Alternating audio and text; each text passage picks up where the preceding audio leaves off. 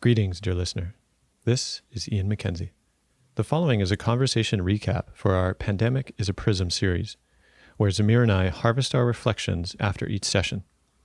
It is recommended you listen first to the full episode with the guest, and then come here afterward.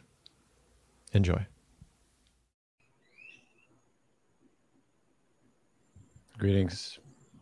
Greetings, good people. My name is Ian McKenzie. I'm here joined by Zamir Danji. And we are, I was just appreciating the bird song actually behind you. As we took a moment to ground before entering into this conversation recap. I'm speaking to the session we recently had for the Pandemic is a Prism series with Kelly Brogan, which stirred a lot of controversy. We knew that going in, that there would be certainly some questions around the choice and around how the session might be conducted. And at the same time, I will say I was still somewhat surprised by the amount of response that it got. Even before we conducted the conversation, it was, pretty lit up, largely on Facebook, or mostly on Facebook, with just to give it people a sense. I think the original post is over 200 comments now. I would say largely slanted by those who questioned the decision to have someone on who's, as we named, part of the Disinformation Dozen, one who's credited with spreading a lot of vaccine misinformation online. And so there was, real questions about why would we include somebody like that. And so I think this intention for this recap is to be able to speak to that more clearly, like what was our intention, both with the series and with this conversation, to recap some of the key elements that were in the conversation and of the comments that came before and after, and also to offer perhaps some further insight actually into what's been made visible because of the fact that this has happened and the response has happened and how it relates to the whole series and to this moment. It's a lot to cover in 30-ish minutes, but we'll see how we do. Yeah. And I understand, Zamir, as well, you had a thought too on really the nature of war. I believe that maybe you can guide us in today. Yeah, absolutely. Before I speak to the war, as you said, is our intention of a mythopoetic bridge between divided worldviews.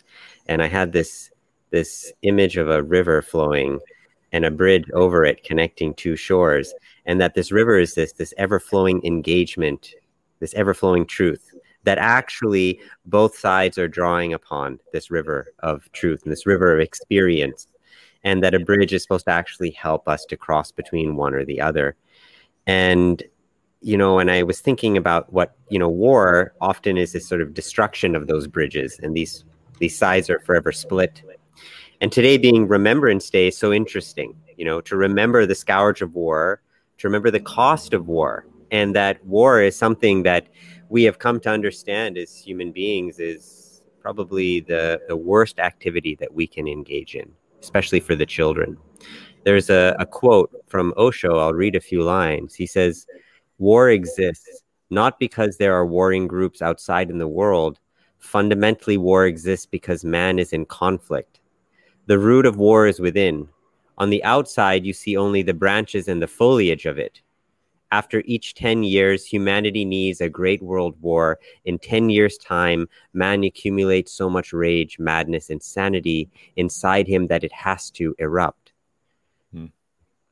And so, as I was reflecting on this, that, there was such an outpouring upon the announcement of this, where people were so willing to exercise the pent-up impulses for blame and for anger, for judgment, for vitriol, for the othering, right? And that it's almost, as we've seen in social media, that it's just sort of underneath the surface, waiting for the right spark to allow the warring instinct, the conflict instinct in man and woman to erupt. And often we don't see how it's waiting in us all along, and we project that out onto the other.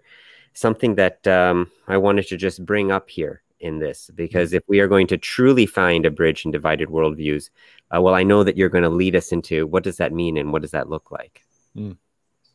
Yeah, thanks, Amir. I think it's important to restate one. I think that those who maybe came to the series just upon this announcement, like maybe are only entering in through this conversation with Kelly Brogan, may not have a complete understanding about what is the intention of the series. And so what I want to do initially, though, is to see if I can faithfully render what the distillation of the main critique is about giving somebody like this a platform from the side of let's say from the pro-vaccine side. And this is my understanding of it, why you would not do this. It's because here's someone who's been more widely known as spreading misinformation, right, about the vaccine, or information that doesn't correspond to the mainstream's understanding about what the vaccine is, how safe it is, this and that. And so the critics would say to give somebody like this a platform who therefore is intentionally causing harm is thereby proxy validating their worldviews and therefore also likely to cause harm, likely to cause more harm. And so from that seat, I can fully understand why somebody would feel really suspect with our decision to platform someone like that. And therefore, if entering into the conversation, they would want a degree of real challenge and ferocity in these areas which do differ quite a bit from the mainstream, to be able to call them out, to compete in that way. That's understandable that would be the impulse, right? And for us not to be fully willing to quote do that in that context is also part of a sort of missing the mark or in fact contributing further to the harm. That's my sense, right, of a sort of broad distillation of why we would not platform something like that. So I think it's worth stating at least what's even become more clear too about what it is we're quote doing here, right, with the series. What is the actual intention of the series? And this has been refined over time in the sense that by actually going through with this, it's actually become more clear over time. And the way that I would describe it now is that it's not about finding a universal truth. Like what is truth? What it is for me, and again, to you, and we may differ in some degrees, is that for me, it's about there's something happening amongst us right now. There's something significantly happening. And we're broadly calling it the pandemic, right? But it means a lot of things. If we try to isolate it into only it's a virus that has come among us, and this is our response to it, sort of from a mass cultural or mass societal perspective, then we're missing all of the other prismatic possibilities that this is actually illuminating in this time. And so I would say why we've proceeded in this way is to be able to walk around this prism that's happening and ask each of these guests from where they're sitting, both from their life experience and their way of seeing, and to ask them, what do you see from where you're standing, looking at this prism, looking through this prism? So that for me is the main intention of what we're doing with our guests. So in that sense, I'm not interested in challenging all the points about what they're saying with any of the guests per se. But what I'm really wanting to do is, can I fully inhabit their position? Not to invalidate it or not to say, well, any harm that's created is, who cares about that? No. It's actually for the purposes of this, we need to be able to fully inhabit that position to see what we could see. Therefore, the idea that one would not be willing to navigate to what's sees to be an extreme position, right? Extreme in the sense of the mainstream's position. To say you can't go there and you can't have that conversation because it'll cause harm is utterly missing a key piece of this prismatic puzzle that we're trying to decipher. And so for myself, and I believe for you as well, it's vital that we're actually willing to go and have these conversations with people to actually say, I need to understand it is what you're seeing, because only in the totality of the different perspectives are we might be able to see what all of them illuminate together. Yeah. And the very act of doing that is the formation of a bridge. I mean, if you, in any kind of real, sincere conflict resolution between two groups, is the person who's willing to put themselves to deeply listen to the view inside of the other is the one who can truly understand where they're coming from and why. And that if they know their intention and why they're doing it, they're not threatened by the fact that they're doing that with that person. Internally, they're at risk, perhaps. And so where I did notice that there might have been some concern for people is if they perceive that the other person's view, and all religions and cultures of doing that, they don't go talk to that group, because if you do, then you'll get infected by their ideas, so quote unquote, right? And then what does that mean about you, right? This is a very ancient, fear that we've carried, one that still is present within us, and something that I think we need to speak to. I think part of my interest, or what I've seen in this series, is the reason why we really leapt on this opportunity for the pandemic as a prism is because it's such an immense event of global significance. It is bringing up from the murky depths of the subconscious elements of society, elements of our programming and conditioning up to the surface for us to be able to really see and talk about it, right? And if we don't do that now, once things return back to quote unquote normal, we forget that it was there. And this is one thing that we want to do, is to look at it while it's fresh. Well, but this is the question too. I mean, for me is, if someone's willing to enter into a conversation in good faith, really, and have that alternative or oppositional viewpoint articulated well in front of them, then the question then becomes, do you want to make contact, actually? Like, are you willing to set aside your prejudice to be willing to inhabit that position? Because that's a prerequisite for actually making a bridge between worldviews, right? Because there's a lot of comments, right, in the thread, for those who saw it and those who didn't, that there was this sense of outright dismissal right from the outset, and even certain, and we'll get into some of the content as well, but you might notice as well, we haven't touched on the specific content yet, but there's a couple points too. I mean, I have great contention with, and I'm sure you do as well. But the outright dismissal and characterizations that I would say are largely sort of thin and like really show a certain degree of unwillingness to consider, then there's a deep shadow there at play. Absolutely. Right? Because it's not so much even about, quote, Kelly Brogan in this moment. Yeah, it's about that worldview is actually connected to a lot of people out there. And this whole idea of essentially creating a sort of monotheistic sense of agreement, even for people who are, quote, willing to get the vaccine or not, or that are willing, that there's something deeply consequential, right, about how it goes about, what simmers further under the surface.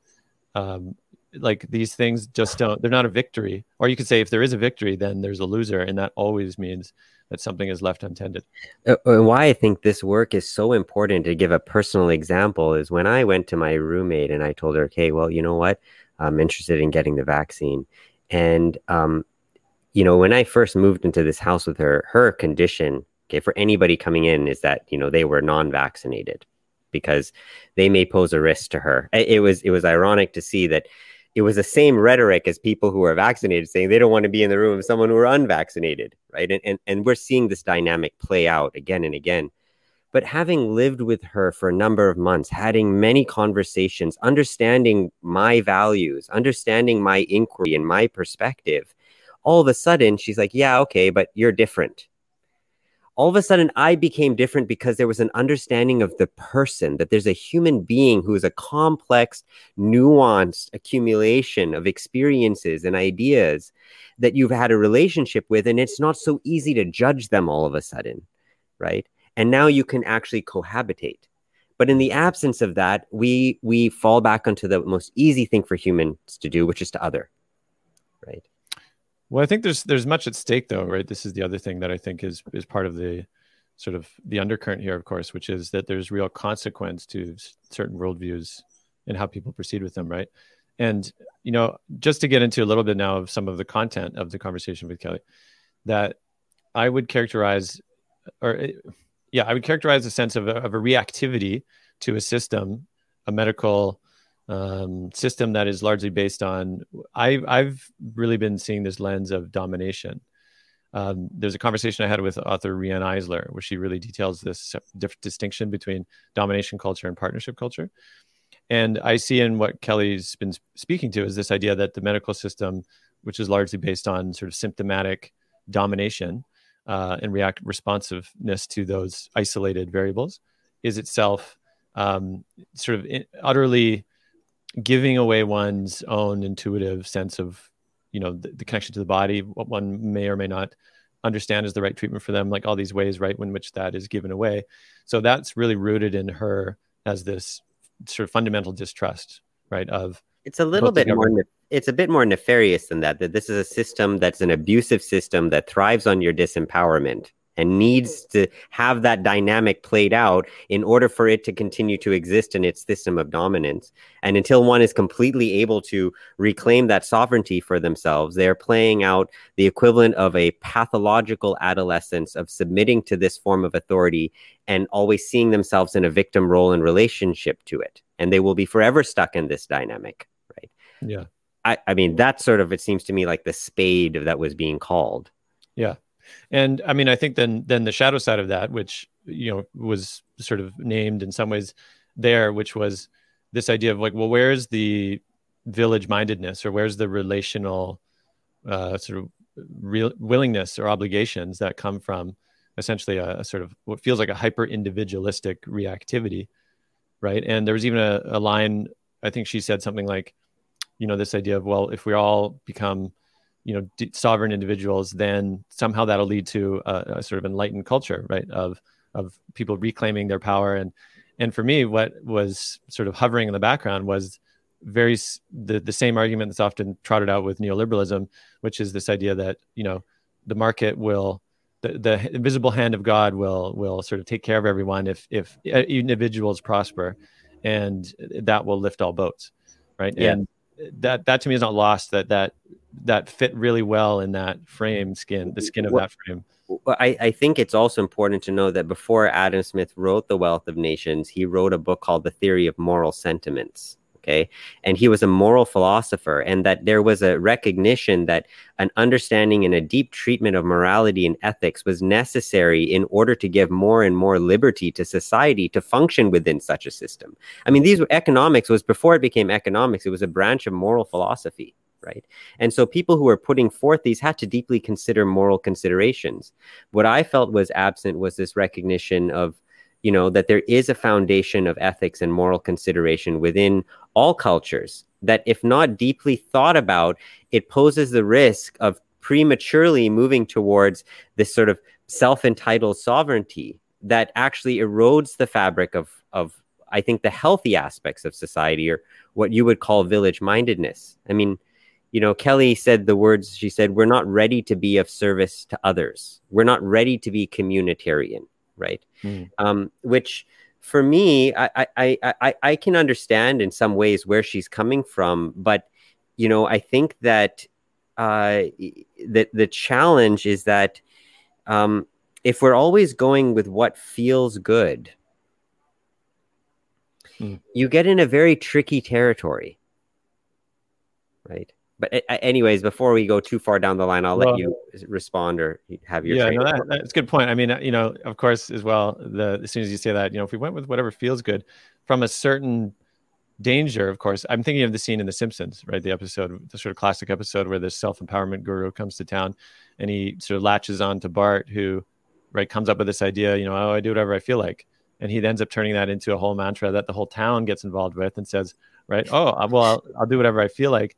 And of course, from there, the whole town descends into chaos as everybody's just doing what they feel like all the time, right? And so there's a certain cautionary tale, built into that episode, which is fantastic. But it's interesting, though, is because what I would say is the distinction, and this is also why, the topic of rites of passage came up, and she spoke to this as well. But my question as well to her was this idea of, well, if we're reinstituting rites of passage and this idea of the maturation from the adolescent into the adult, and in her case, speaking of this idea of the sovereign adult, then you need to have somewhere to be welcomed into, right? Like, you need a culture to be welcomed into, which has a certain structure of sacred order. I think. Do you really believe that, Ian, that you need a community to recognize you in order to be mature or to be an adult? I personally, in my life, feel that I have crossed a threshold of maturity into adulthood. While it did require some reflection and recognition, I didn't really need to wait for that community. Though it would have been nice, perhaps, but we don't live in a world where you can wait for, because you don't have the community to receive you, you're just going to have to remain immature, you know? Well, no, that's not, I guess what I'm trying to say is the bridge there to me is that then the sort of cultural conversation comes into play, that there's a specific thing called a culture that understands this, that endorses this, right? That has a certain uncles and aunties and elders and all those that actually conduct, right, in a meaningful fashion, these transitions. And then they welcome them into a culture which is itself in relation to life, which is true to life, is one way I would say that. Right. And so in the absence of that, it actually reminds me of another thing. It's funny, The Simpsons is coming up again. The monorail episode. They prophesize everything. Yeah. There's the episode with the monorail where, again, this like big idea charlatan comes to town, builds the monorail. And at the very end, they say, I think the commentary says, they never fell for it again, except for, they name a couple of ridiculous things. One is the escalator to nowhere. Right. Right. And then you can see them going up the escalator and then, and then people just fall off. And that's a little bit of what I felt with that sense of that an individual needs to find their own sovereign path and self-initiate and, climb the ladder of maturity, but then into what? Right. And I actually felt this, like that there was nowhere for them to go. I don't feel that there is nowhere for them to go. I think it comes back to, and this is in a way where she was speaking to, but it's the stepping onto the bus metaphor of an elderly woman steps on the bus and telling her daughters, you know what, don't get up and give that seat to her on the bus if you don't feel like giving it to her. And, I can understand, perhaps it's however she wants to instruct her children. It's not my right to decide how she should do it with her children. I get a sense that one of the hallmarks of maturity is to be able to see another person's need that may be greater than your own, and you're willing to put yours aside in order to be of service to it. All of a sudden, that's the hallmark of being an adult. I mean, the whole journey of parenthood largely is teaching you the lesson of being able to do that, and nature is designed for us to learn it, right? Within my culture, it becomes, how do you become a mother and father to the world? And that's how you create Vasudeva Kutumbakam, which is the whole world as a family. What we're really talking about is the recognition of becoming a human family. And in order to do that, we have to develop this skill. Yes, we have to individuate, but maturity is recognizing our collective presence. At least that's how I view it. Yeah, absolutely. I appreciate that. And just to say as well that that particular example of, I instruct my daughters not to give up their seat. There's a nuance there, which is, you really have to be able to see it in context. And at the same time, that was something that a lot of the people pointed out as a sort of ridiculous example of narcissistic me behavior, which is, again, it's easy to see that slander. And I thought, again, that was partly poorly articulated in the way. No, actually, I misquoted her. She really said, I instruct my daughters to not do anything that their body doesn't want them to do. And again, that's a very good message to give to your daughters. In fact, an essential message that a mother should be, and that society should be giving to women, that in the absence of that kind of a message where your body is meant to be in service, can lead to all kinds of abuses. But in the wrong context, and this is what I brought up to her, is that when it becomes conflated with the wrong situation and context, that's when you get in trouble. And I found that happening a lot, the conflation. Yeah. Well, I want to touch on now the sort of what's come for me since in, again, recognizing like what is the overall intention of the series, where are we at now, and like what are we seeing? And I would say, based on that conversation with Kelly and what she brought, not so much, again, fully inhabiting because I agree with a lot of it, but like what is the kernel of true that I wanted to surface, right? And then how does that relate actually to all these other pieces? And so this is actually what's come to me now. And I have a little clip actually that I want to play to kind of get us in there. And so those of you online, here starts out a bit loud, I think, but this will get us in just one moment.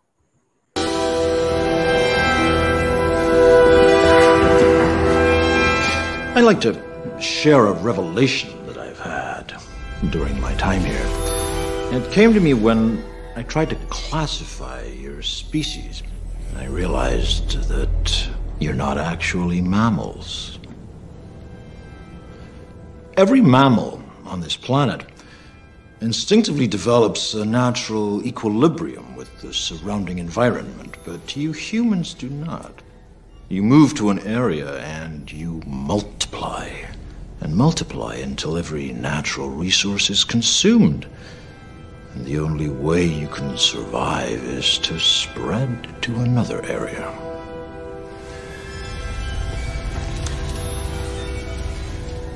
There is another organism on this planet that follows the same pattern. Do you know what it is? A virus.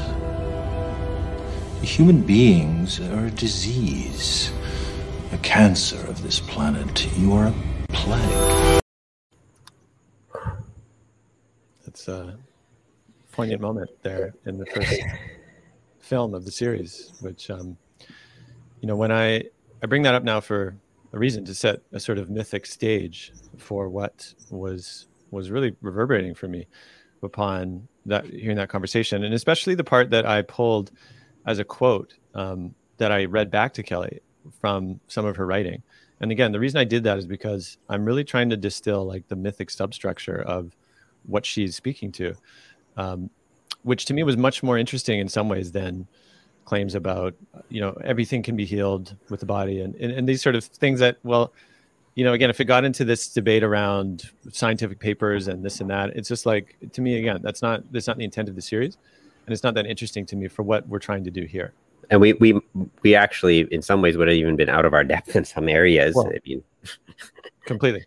And so my sense is to be able to say, okay, look, well, if we're standing over where she's standing and we're looking at this thing and I'm asking her, what do you see? And this is what she says. Then I start to be able to see, based in relation to all the other parts, something starts to show itself, which to me is actually very compelling. And to me, here's something to wonder about. And do you need a drum roll? No. All right. Well, the clip was a bit of a setup, but the point is, I don't need anybody you don't have to agree or disagree with what I'll share. But to me, this is what's being illuminated in what we're seeing now, or could be illuminated if we're willing to see it in such a way. It's something to wonder about. But the piece I read to her was that she has this fundamental belief or view that, I'll describe it this way, is that civilization itself is bent on essentially extracting, consuming life energy, life vitality is, I think, the way she uses the word. And then all of these systems of control are meant to, hold sway to the human vitality to put in service to this thing. And so for me, that crystallizes something really deep, and also something we've touched on in other conversations, which is one that the whole technocratic paradigm or technocratic agenda, which often comes up in these circles, of which Kelly and these others are warning about. They're sending a lot of alarm bells around. This whole idea that, are you aware of this like wider momentum, right? That's sort of riding in on this virus. And they're speaking to that often to say, hey, look, it's not just about the vaccine, it's about everything else. And are you aware of that? And so for me to look at a civilization that sees this happening amongst it, right? And the response to it by the dominant mainstream response is that this is a war, right? Of this virus that has come among us.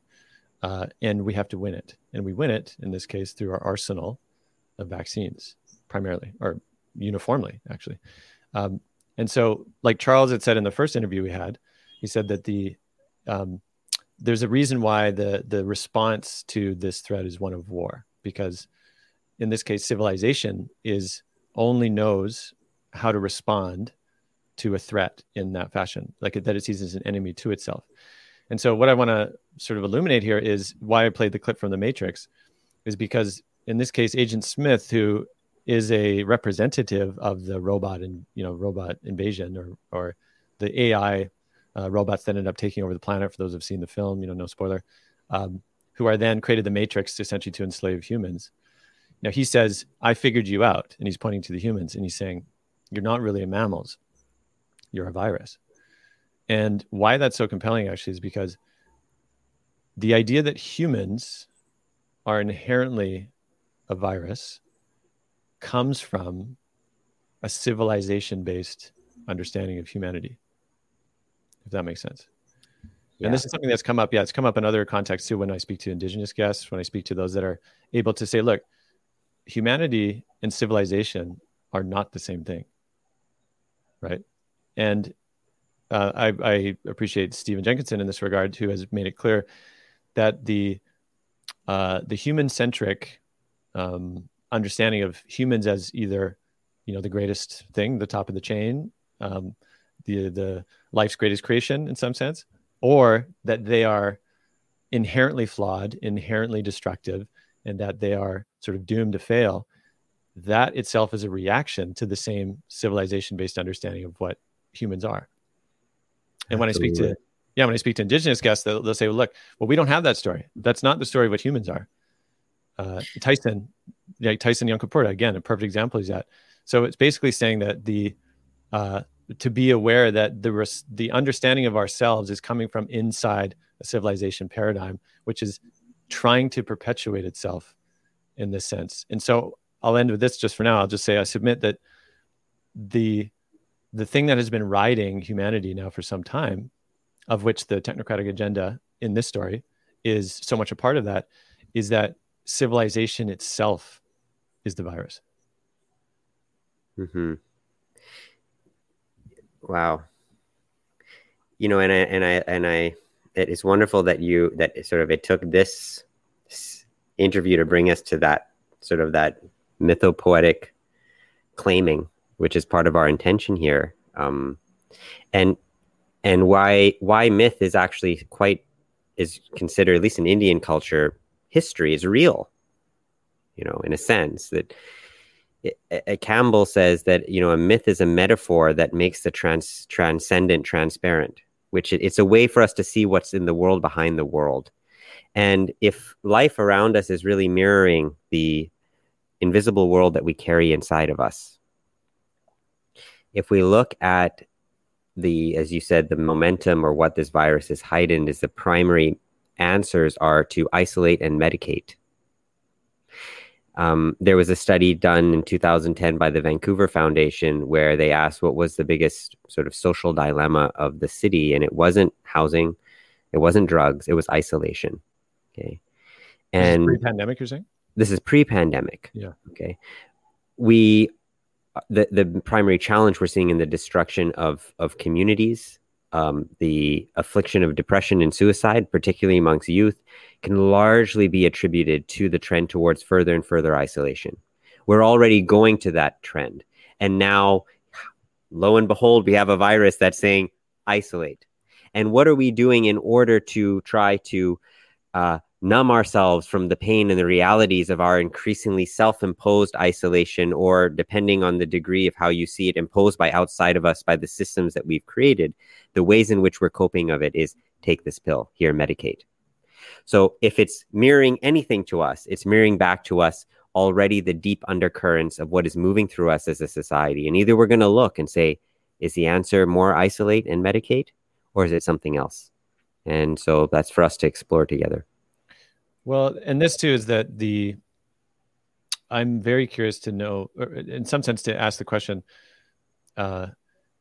this life won't survive if our way of life doesn't end.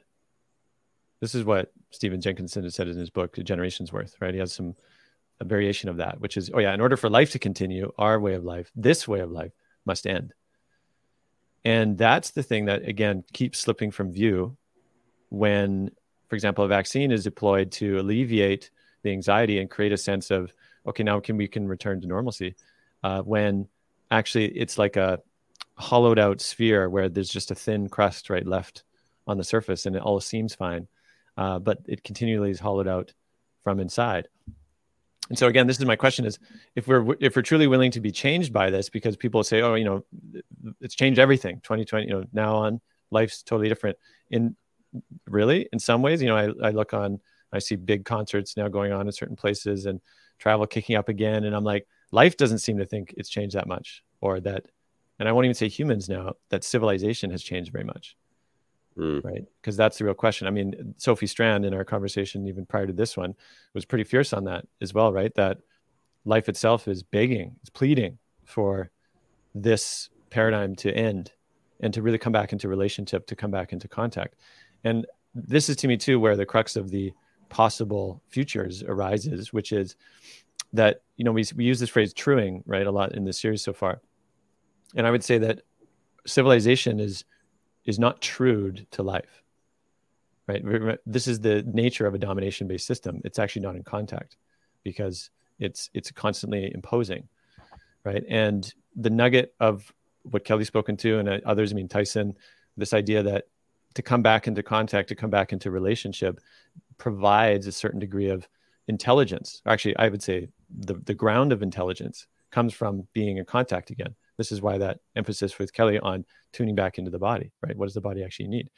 Because in some ways, if there was a deep attunement to the body once again, I would make the case that, you know, so much of the ways in which we structure society would have to change, right? Because of this whole idea of constantly dominating into systems and as automatons or you know, bound to clock time and getting here and working jobs and like all these things. Like the body is actually a very good tuning fork, right? To say, this is not sustainable. You know, the nervous systems are all over the place and why so much numbing agents are deployed and all the rest. So in some ways that is a gateway, right? Yeah. To say, whoa, wait a second. Yeah. What do I actually need? Or like, what does my body actually need? Absolutely. Right? If I wasn't dominating anymore. Totally. And it's essential. And this is where I think that, like you said, how do we create a bridge between divided worldviews? Because both are absolutely have a truth that if we really tune into it, it can help us to have this inner bridge where we can be both. I mean, in that opening quote that I read, you know, from Osho, that's basically what he speaks to, right? He talks about a world in which, you know, the body can be respected and not denied, and matter is not condemned and it's enjoyed, right? That we're able to appreciate the best of both worlds and to really have a place where we have the maturity to be able to integrate. And one of the things that this conversation with Kelly mirrored to me was, as we stand right now, it seems very, very far apart. I mean, she said, I'm struggling with complementarity. As I stand right now with how I see things, I don't see how I could actually have any complementarity with the other perspective, right? That it's impossible for me to be in a room because I would need to take yours on, which means that actually denies mine. And we've seen that mirrored out in the world today. We're going to have to find a way to see beyond the confines of our own biases and see how we can meet in the middle. And when I say middle, as we spoke in the beginning, that yin and yang does not mean that it's a complete balance that, oh yeah, I take half of yours and half of mine and put it together. It's that we see where the seeds of truth within each are. Just like the yin yang symbol has a seed of yin within the yang and the seed of yang within the yin. And that's where integration happens. So here's to us going there more. Well, I would just say, yeah, and we're closing out the recap soon, is that, you know, again, because it really depends on what the story is, right? Because if the story is that civilization is headed headlong, right, over the cliff, then to find some kind of middle ground within that is actually deeply irresponsible. But within that, if we look at the language around climate changes, we have to learn how to better control and monitor the way in which we are using resources on the planet and the way that we're exploiting. We do need language of control. We do need language of monitoring. We do need systems that better help us to be able to get a gauge of this huge beast that we've created. Now, we can create those and use them in a benevolent way. It can also go completely wrong if we use it to monitor and control human rights and freedoms and thoughts. And that's when it gets messed up. But you can't just take one and completely throw out the other. That's what I'm saying, is that there's a current that we have to listen to within each side. Yeah. I mean, I would suggest, or maybe based on the evidence that I see, I don't see it going any other way than what you've just described. And like Tyson kind of tongue in cheek illuminated in the conversation that we had right before, where he basically drew out, he's like, yeah, you know what? we have this whole social credit system, and we can track you and tell you all your health data that you need. And like, I don't see much evidence that it's going anywhere else. We have to raise human consciousness. And that's the work that we're here to do, that many out there that are listening are here to do. As we raise consciousness, the more inclusive we become in consciousness, the more mature that we become in mind and heart, the more that we can exercise wisdom and compassion and create systems that are in service to life. And your whole work, Ian, and I think why so many people respect you, is because you do believe that. Otherwise, you wouldn't have created the documentaries that created, and you wouldn't have hosted this series, because you know that this is the work to be done, and that there is this endless torch of light that can light other lamps. And that's the work that we have to continue to do. And in the words of your great mentor, to do it even without knowing what the result will be. Yes or no? Yeah, well, he calls it a sort of an adult way of proceeding, is to basically be willing without knowing certainty what the outcome will be, which I absolutely agree. This is a moment for that. But maybe last thing I'll say too is that what I've really began to understand the importance of is there is no coherence without first making contact. That's something that's continued to be true for me over and over and over again. Because if one proceeds into an encounter and a conversation with someone already convinced of their citadel certainty, right, and that the other person is wrong from the outset, if they're not willing to consider in some fashion, right, then they'll never make contact, and there'll be ships in the night. Right. And that's what we see over and over and over again. And so I think we're missing, and that doesn't mean excuse, it doesn't mean agree, to say, okay, yeah, it's all good, right? It's not spiritual bypassing, but it's like saying the only way of allowing coherence to lead to emergence, right? This is to me where the intelligence of life, when it's allowed in, will offer the right orientation for what to do. It will not be a mental plan that humans will cook up. That's pretty clear. We see what's going on with COP, and again, the ridiculous shenanigans of more of the same, and it's not going to be that way. I don't see evidence of that happening. But the sooner we're able to continually tap in with the degree of saying, look, we don't know, but we can not know together. And maybe I'll leave it at that. And maybe I'll just say that actually our next conversation with Bayo Kamalafe, I believe, who was initially rescheduled because we had him a few weeks ago. There was a scheduling issue. I'm very excited that he's actually the next one to follow this conversation, right? Because his capacity to really take us to wild places. And I would really implore anyone who's going to tune in to that conversation to read his essay, I, Coronavirus, before the conversation. It's a hefty one, but it's utterly confounding and fantastic, and I highly recommend that you do that. So for those listening here to Gathering Stories /Pandemic, I mean, what a ride. Grateful to be here with you, Zamir. Very grateful to be here with you, Ian, and everybody who's been tuning in and listening. It's a privilege. To be continued.